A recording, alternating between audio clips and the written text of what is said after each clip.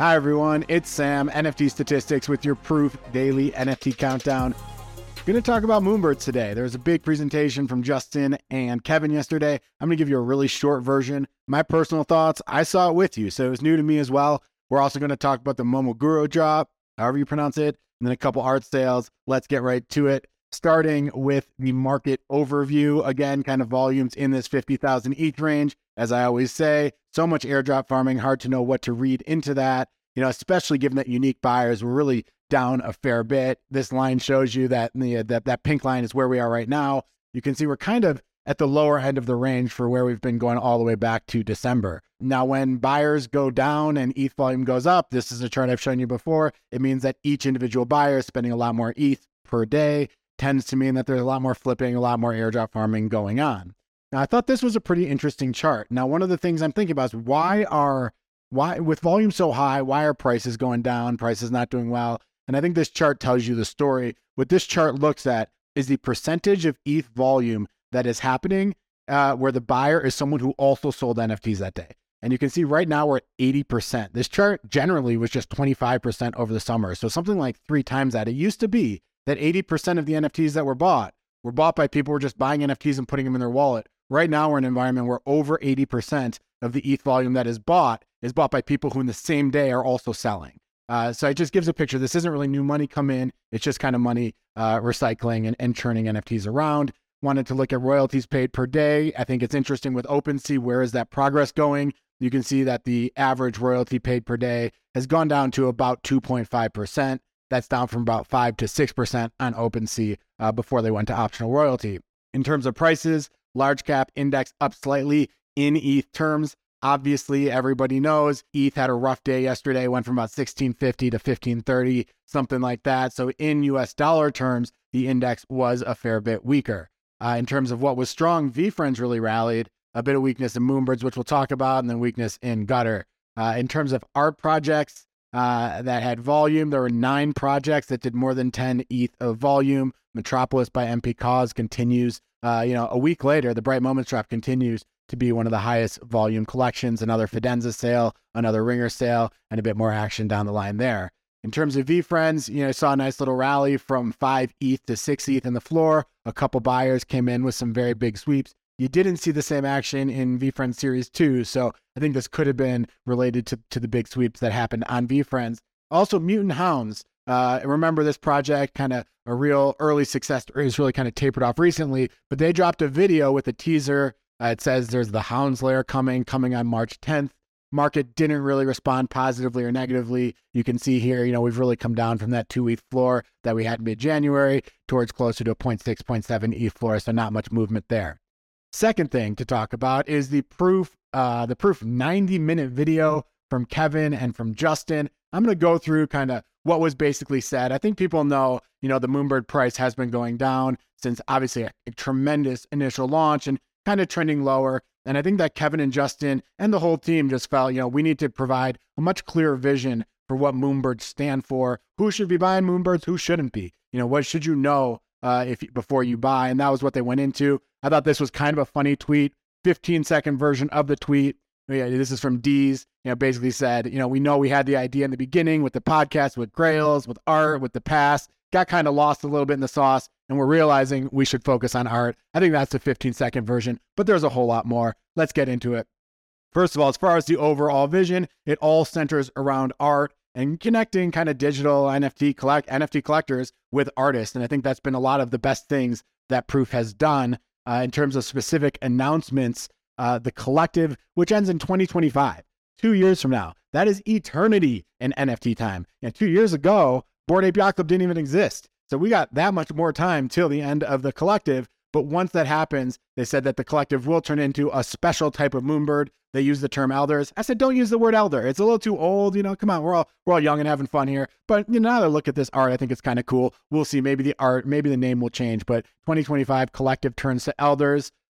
Moonbirds, they said, you should buy Moonbirds if you're an art collector. This is the art collector PFP. That is the identity that the team wants for Moonbirds.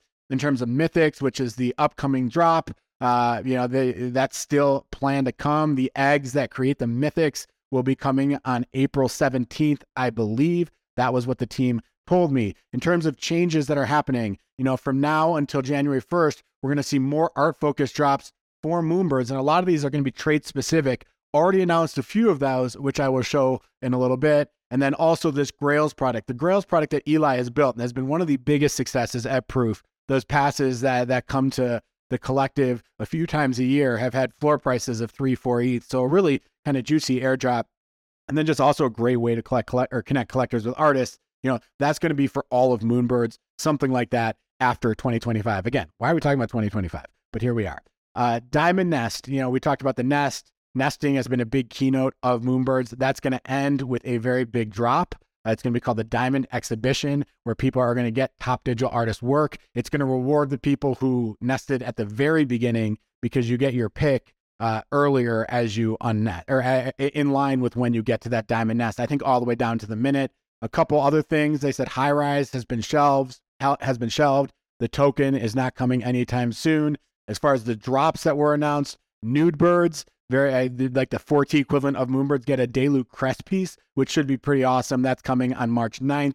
Flower Birds got a piece by Camila Noguera. I'll show you that in a second. And Hoodie Birds got hoodies. We all love hoodies. Give them the hoodies. They got those. Okay, cool. In terms of the price response, oddities really moved a lot lower. You can see here, this is on GMT time. You can see that, oddities did have a pretty sharp fall. Moonbirds have also trended lower. This is the specific where the sales have been over the past couple of days. Not too surprising. I mean, Justin did say, this is the direction we're going. And if this isn't you, then, this project isn't for you. Also, as we always say, buy the rumor, sell the news. Never should people, should people be buying after some of these announcements. I found like almost always these announcements tend to lead the market lower.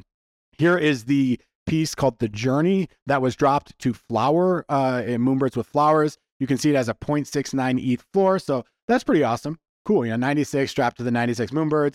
They're each unique too. These all have their own little flavor to them. So that's pretty cool that those guys got a valuable NFT. My basic take on this, I've just taken you through a lot. My take is I think that the Moonbird product needed a clear identity. People needed to know who should be buying the Moonbirds. And I think that this did a decent job of clearing up what they're at least trying to do. I think the drops they've done, like that drop to the flower holders, is pretty cool. You heard me. I like the hoodies. This Delu crest piece is going to be awesome. And then the third thing I said is you just got to deliver before you start making promises. And I think, I don't know if they were positioned as promises, but things like High Rise, things like the token, where they weren't completely delivered yet, where they weren't completely ready. I think as a team, you want to talk about those things after they're already ready, so you don't get the sense of disappointment. I think that that's a lesson that the team has really internalized and something that we'll hopefully see going forward. And then the last thing I say here is make the art work. It's hard to deliver art to a group of 10,000 NFTs. Third story to talk about, Momoguro drops. What I mean by drops is it mints and it's trades and all that stuff. The price went up 3.5x. The min price was 0.22 ETH. So you can see here, kind of initially out the gate, then dropped and rallied, but still doing very well. Again, just a reminder, this is the art. This is by Baobab Studios, a studio that has won some awards and has a very successful kind of animation, VR production background. So curious to see how this plays out going forward. I thought one thing that was interesting is this is a royalty enforcing project. So it's really not a smart idea to airdrop farm this. It doesn't get airdrop farmed. I want to look at where was this traded? Blur versus OpenSea. I love talking about this stuff. And what you can see here is the first 2 hours, right out the gate, it was traded more on OpenSea than Blur. But after that going forward, it was basically all on Blur. Total market share for the first day of trading, 61.6% Blur, 38.4% OpenSea. So what's interesting here is this is an airdrop farming project. And even a project that doesn't have airdrop farming is seeing more trading on Blur than on OpenSea, showing they've really started to just win market share just from most use cases, specifically that trading use case, but really kind of across the board. So I thought that was interesting. And then the last thing to talk about, notable sales. We'll talk about 3 of them. The first, a CloneX Alien Murakami drip. So for 85 WETH, these spiders on the face really kind of give me the creeps, but still that hat, that, all that stuff going on there is pretty cool. I looked into it. This is an alien type Murakami drip DNA. There are only 4 of these in the entire collection. So this is the grail of the grail. You can see that all 4 of these have traded. This was the lowest price. One traded for 120, 87, 88.88, and this one just traded for 85. Still a really punchy price though for a 5 ETH floor in CloneX. If you do want one, you got one right here for 70 ETH. That is offered on the market, but interesting to see that. Second sale to talk about, Life in West America had their highest sale ever for 20 ETH. This is kind of an interesting one. I think this project, every single piece kind of makes you just scratch your head and think about what's going on here, but both with the skydiving person and everything going on in this inside of this capsule, who knows, but cool to see that 20 ETH sale. Wanted to have a look. You can see we kind of had a rally from a very low mint price to about 12 ETH floor, and it's since come down. Most of the sales right now happening in the 7 to 8. I made this dot here to represent this sale, pink and big. You can see where it is, clearly just a pretty massive sale there.